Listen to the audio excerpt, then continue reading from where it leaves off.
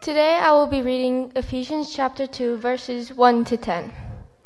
It wasn't so long ago that you were mired in the old stagnant life of sin. You let the world, which doesn't know the first thing about living, teach you how to live. You filled your lungs with polluted unbelief and then exhaled disobedience. We all did it, all of us doing what we felt like doing when we felt like doing it, all of us in the same boat. It's a wonder God didn't lose his temper and do away with us, the whole lot of us. Instead, immense in mercy and with an incredible love, he embraced us. He took our sin-dead lives and made us alive in Christ. He did all this on his own with no help from us. Then he picked us up and set us down in highest heaven in company with Jesus, our Messiah. Now God has us where he wants us, with all the time in this world and the next, to shower grace and kindness upon us in Christ Jesus. Saving us is all his idea and all his work. All we do is trust him enough to let him do it. It's God's gift from start to finish. We don't play the major role. If we did, we'd probably go around bragging that we'd done the whole thing. No, we neither make nor save ourselves. For we are God's handiwork, created in Christ Jesus to do good works, which God prepared in advance for us to do.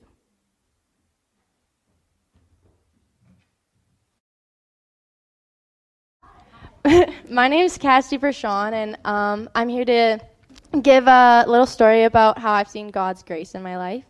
When Renus first asked me to talk about grace, I instantly said yes, which was very weird for me for many reasons. One being the obvious, talking in front of people can be really scary.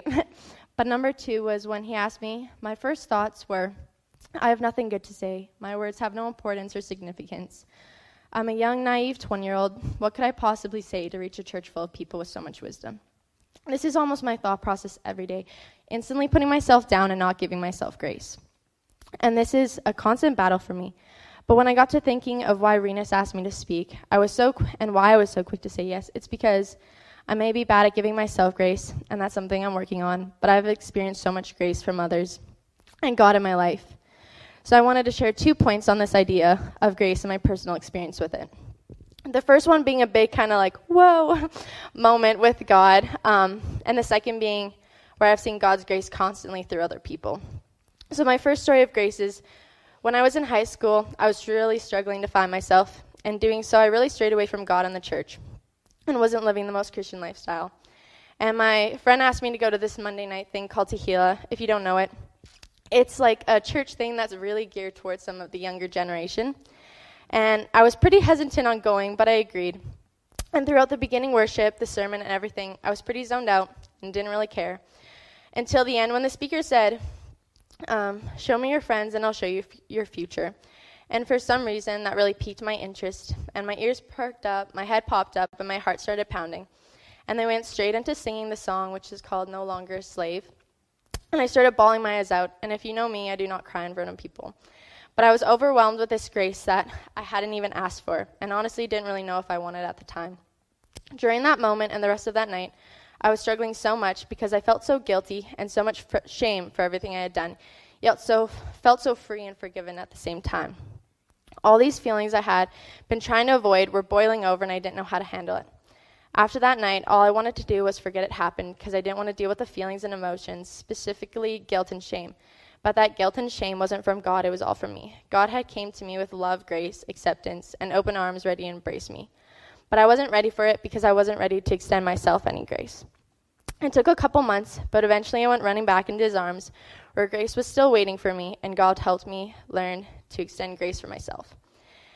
And the next story isn't as much a story, but about a person where I've seen God's grace constantly flow out my entire life. This person is my mom, and I can confidently say she's the most loving, grace-giving person I know. And for anyone that knows my mom, Barb, would agree that she's an incredible woman. This woman has exemplified grace better than anyone I know. She has given me grace time after time. Most times I have not deserved it, have not asked for it, and maybe didn't even want it. But she has continually loved me, chosen me, and been there for me. Self-love being one of the biggest things I've struggled with. Growing up with a mom that has more grace and love than imaginable has been the biggest blessing in my life. Because even though I'm not the best at giving myself grace, at giving myself grace or love, accepting God's grace and love, I have never once doubted my mom's deep love and grace that she has for me. Last week, I was having a conversation with a woman, and she asked me through high school when I struggled with my faith, what was the little voice in my heart that kept me rooted in knowing God was still real and there? My answer was my mom. Seeking God through my mom, or seeing God work through my mom, has been one of the biggest things that has shaped my faith and who I am. I pray that one day that I can be as big of a grace giver. And the reason that my mom and watching her give so much grace is just because God never has to give grace, and we never are deserving of it. And the fact that he continues to give it, and where I've been able to see my mom continually give it to me, just shows me how true he is with that. So yeah, I've seen God's grace firsthand as well through others, but that has really solidified what God's grace is for me. I will be reading to you from the book of Romans, chapter 5, verses 1 to 8, from the New Living Translation. And this passage is titled, Faith Brings Joy.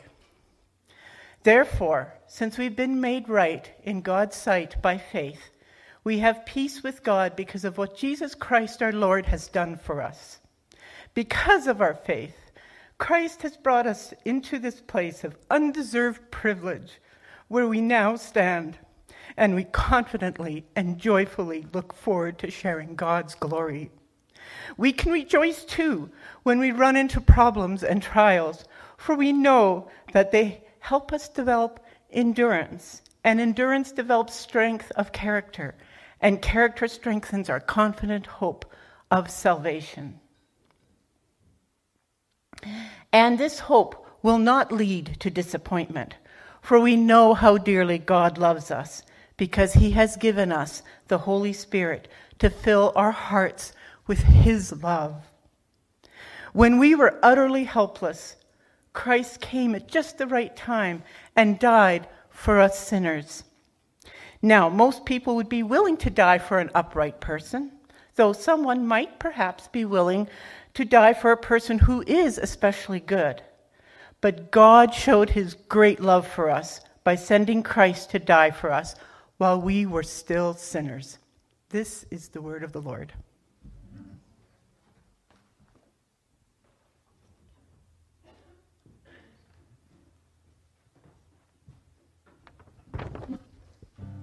Hola and buenos dias, or should I say hello and good morning.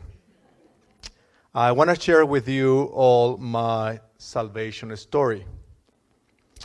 My name is Juan Ruiz, or Juan Carlos, if you want to call me Carlos. Myself, Ale, my wife, and my two daughters, Eva and Ada, we started to attend Varsity Bible Church last August and have felt God's community since then. Ale and I moved to Canada back in 2007.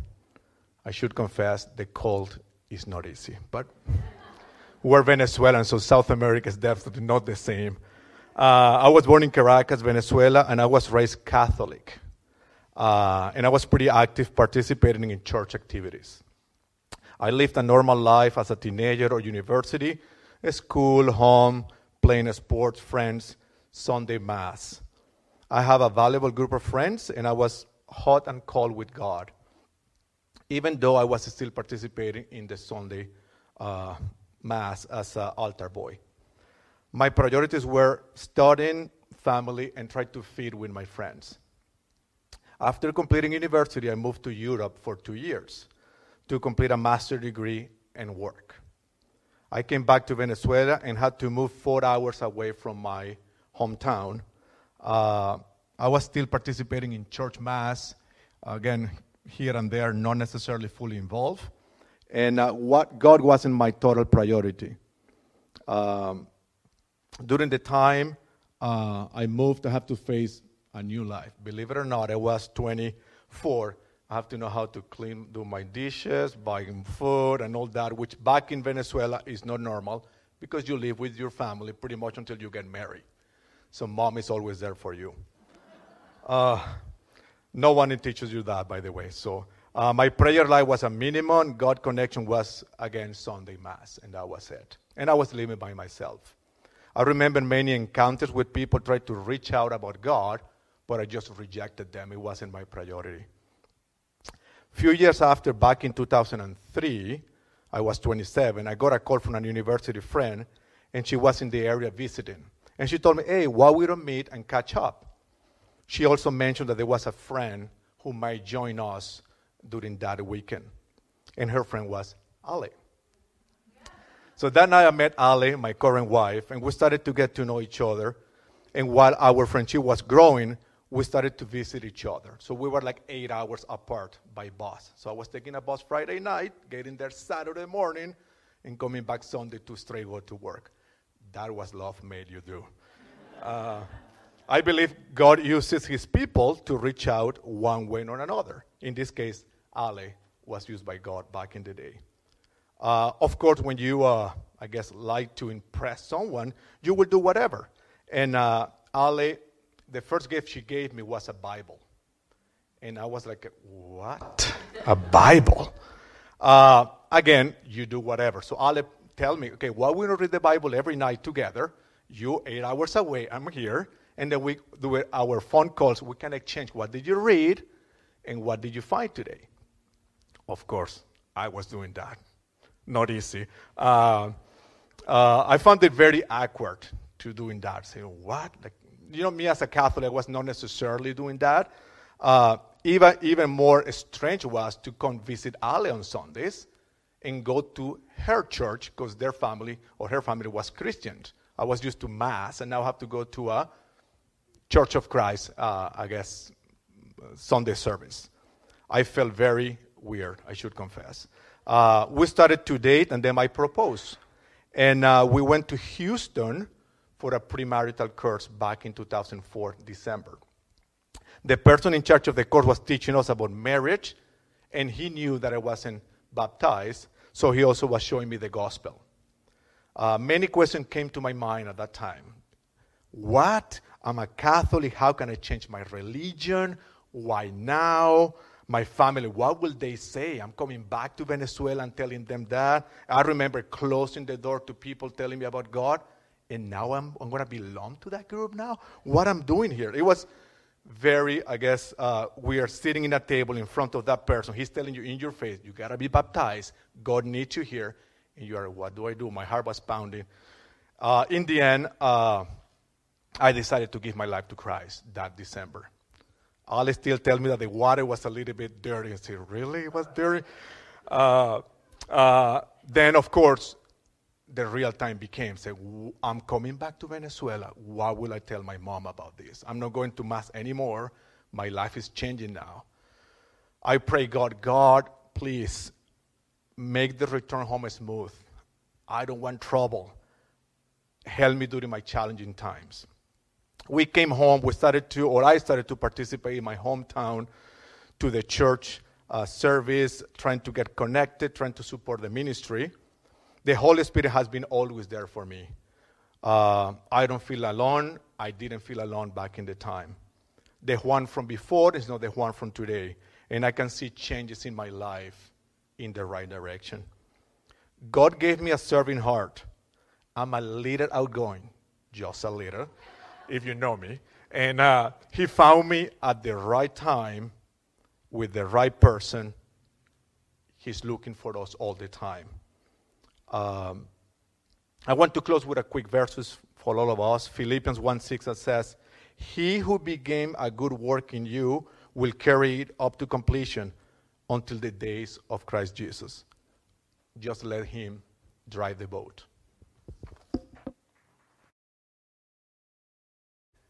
Good morning. My name is Stan Pankratz, and I've been asked to share about God's saving grace in my life. It all began when I was a young child. God opened my spiritual eyes to see Jesus, to receive his forgiveness, and a journey that continues to this day. There are many points in my life where I can say God has been my protector and watching over me, and that he had his angels watching over me, and I'll name just a few. Capsizing a canoe on the Spray Lakes on a May long weekend and spending perhaps an hour in the water. Medically speaking, I'm a walking dead man. Getting stopped by a Syrian tank patrol in Beirut and remain living. I'm grateful. Being tossed about while repositioning a 40-foot yacht on lumpy seas during a force 7 gale in the Mediterranean, I didn't have words for ugly. However, I'll briefly highlight an event early last year, concluding a 5-year human rights action against me related to a former employee. I was accused of having contravened the protected employment grounds of mental disabilities, physical disabilities, and religious beliefs.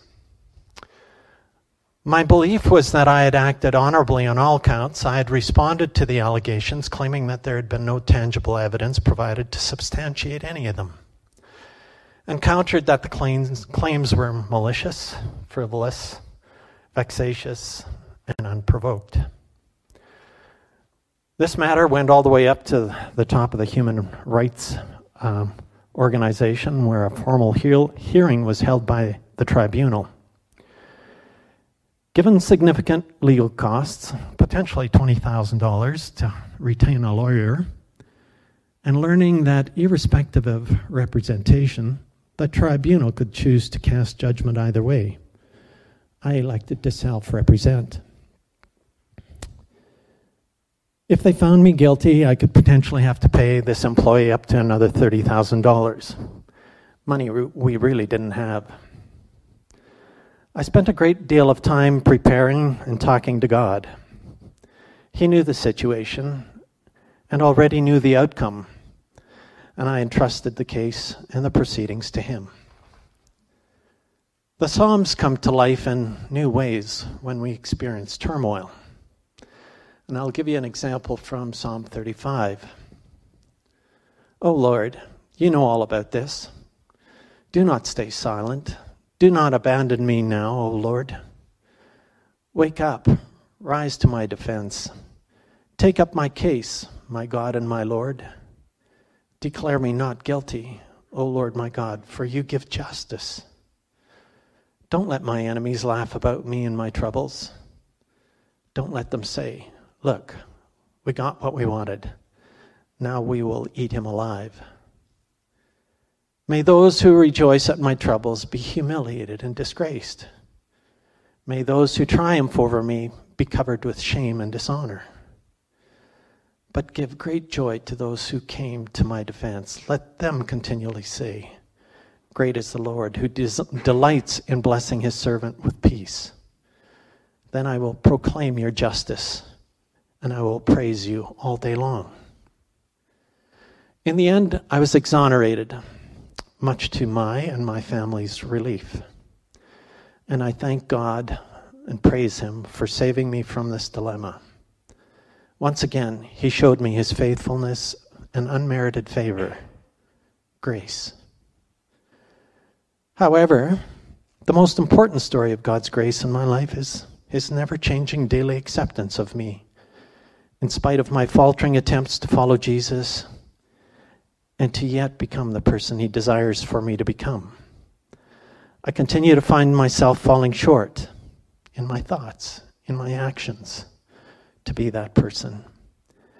Yet God continues to forgive and to forget, and he reminds me that I'm one of his children. That is truly evidence of his most amazing grace in my life.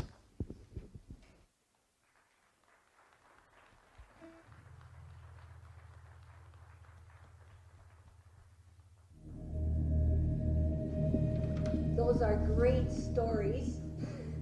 And we're going to hear one more in just a moment. So Grace, am I on? No. Oh, still not, seriously. Okay. We are going to get this by Cracky. Grace is grace because it's offered by someone. And in our case, it's offered by a good father. And over the last few weeks, we heard the story of the prodigal son, and so we heard it from the perspective of the son who was in deep need of grace. We also heard it from the perspective of the older brother, who also was in deep need of grace, just not as clear about that. And then what we want to do today is give the last word to the Father, to the good Father, to the one who offers grace. And so the picture we have is of our God with his arms open. And we are going to watch the last act of the prodigal son video so that we can give God the last word.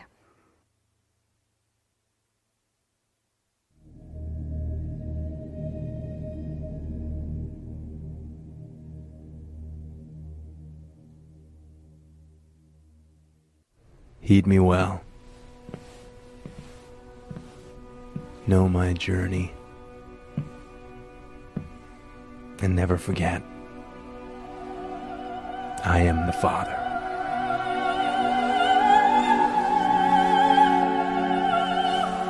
Peaceful I am, and most blessed of God. Being the father of children is a task not made easy. It's a road of much joy and sorrow. My eyes are dimmed from reading the holy book, and my knees, they're worn from constant prayers of intercession. What's my job, you may ask me? How are you employed? My job is love. Yes, it's true, I own many fields and vineyards. But my principal task and joy in life is the love of my children, my two sons, whom I love equally. It's my responsibility to teach them how to become like the Father. For that's what we all must become in time if we are to fulfill God's purposes for our lives. My two sons, like night and day, yet each has in turn left my bosom. My younger son, left to experience the world. Satan tempted him with new life, not pure and holy as from above, but dark, sensuous as from below. Experiences meant to excite and to addict, not to free. I find it fascinating how lust and greed are often more enticing than pure unending love. I cannot blame the world for my son's fall. It's not their fault.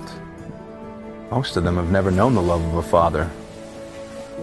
They're lost, blind, without hope, lost in a world that offers everything but love. And it's love that truly feeds the soul. My older son, well, he stayed within my sight.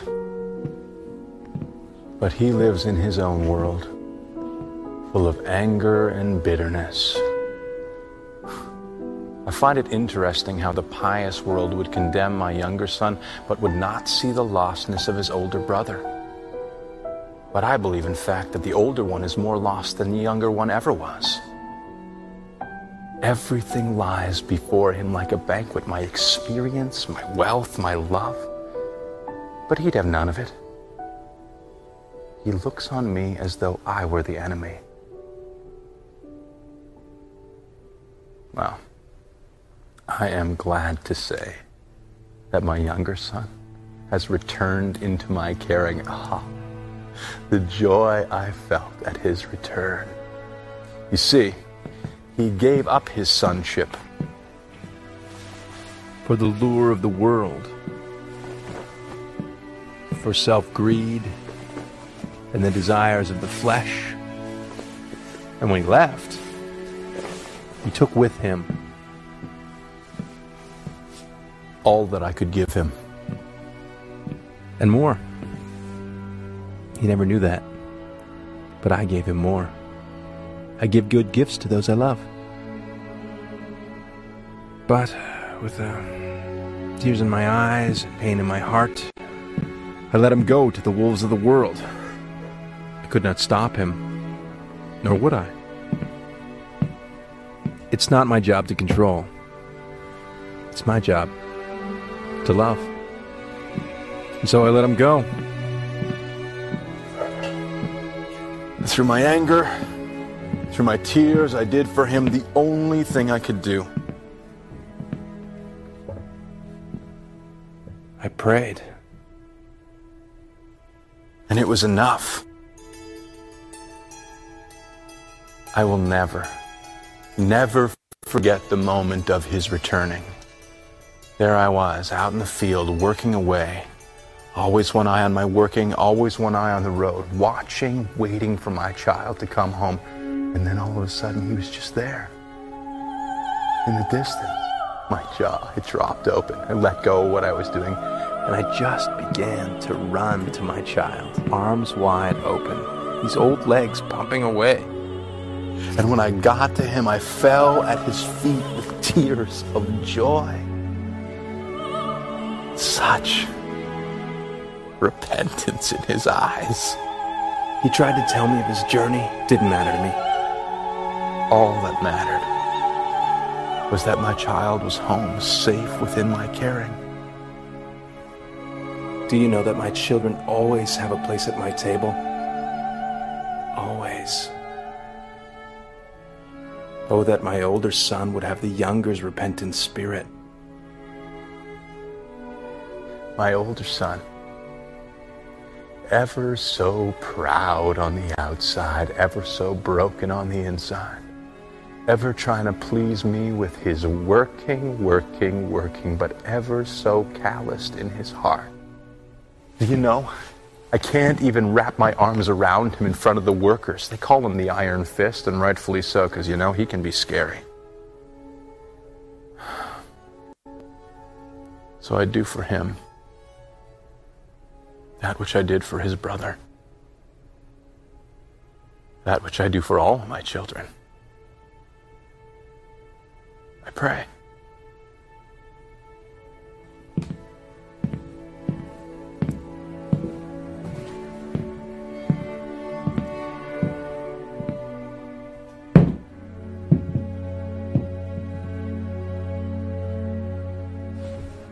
The sovereign God has delivered one child back into my arms. Oh, that he deliver the others. Heed me well. Know my journey. And never forget.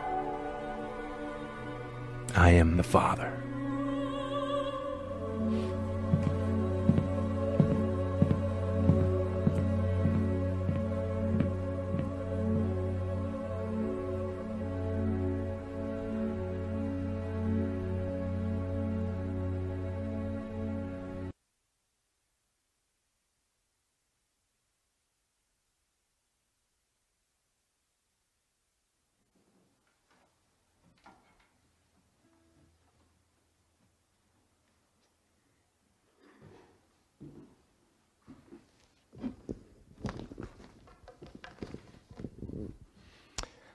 Well, we've had quite a morning, Palm Sunday.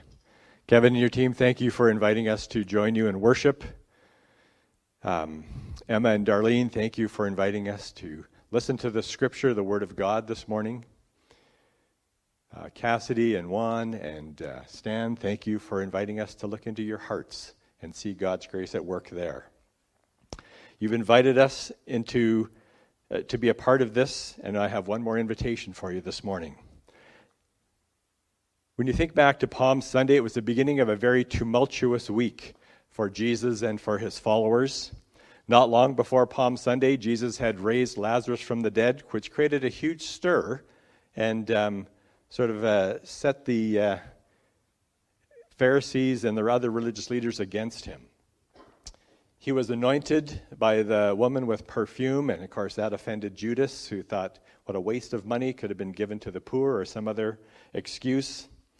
But on this morning, Jesus rode a donkey into Jerusalem, and he was celebrated as the king, as the Messiah by many, many people, which also offended the Pharisees and other religious leaders.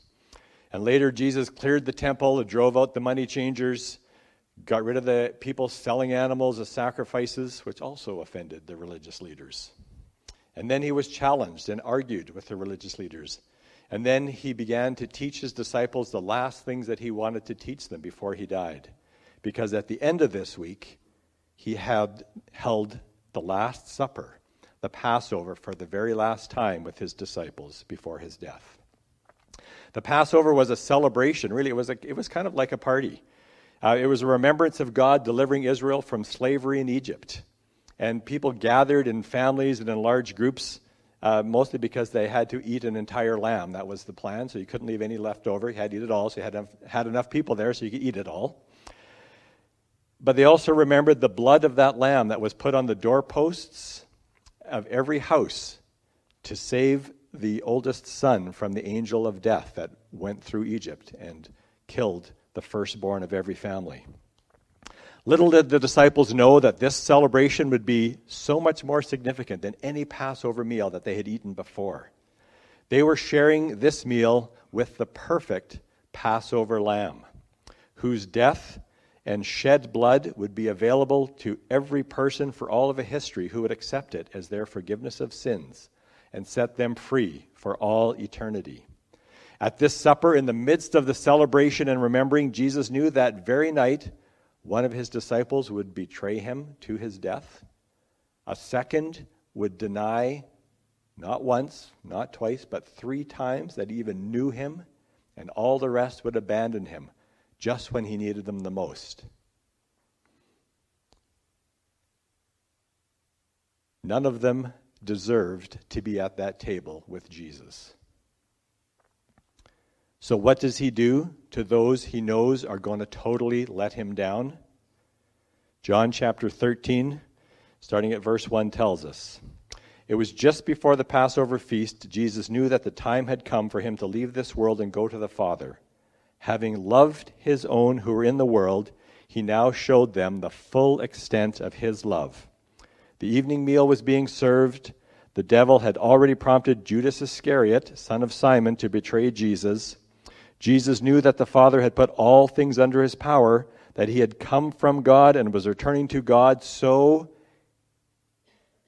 he got up from the meal, took off his outer clothing, wrapped a towel around his waist, and after that he poured water into a basin and began to wash his disciples' feet, drying them with a towel that was wrapped around him." Jesus showed tremendous grace to his disciples, who he knew were going to walk away from him that very night. And he did it because he loved them. Today, he is that very same Passover lamb who loves us just as much, and he is inviting us to this same table to remember his sacrifice that changes our lives and changes actually the entire history of the world. He wants you to come. This Lenten season, Renus and Susan, as she mentioned earlier, have led us through several stories in the Bible about grace. The prodigal son story, which we have observed here today again. The prodigal son wasted everything, was ruined, but even before he asked, the father welcomed him back and then had a party for him. That's grace. The older son refused to join the celebration, so the father went out to him and talked to him, encouraged him to come in, told him that everything he owned was his. And he was welcome at that same table. That was grace. In the parable of the vineyard workers, the early workers were welcome at the table. The late workers were equally welcome. The early workers were not so happy about the late workers being there. But that's grace. Why? Because none of us deserve to be at this table. None of us have done anything that would give us an invitation to the table.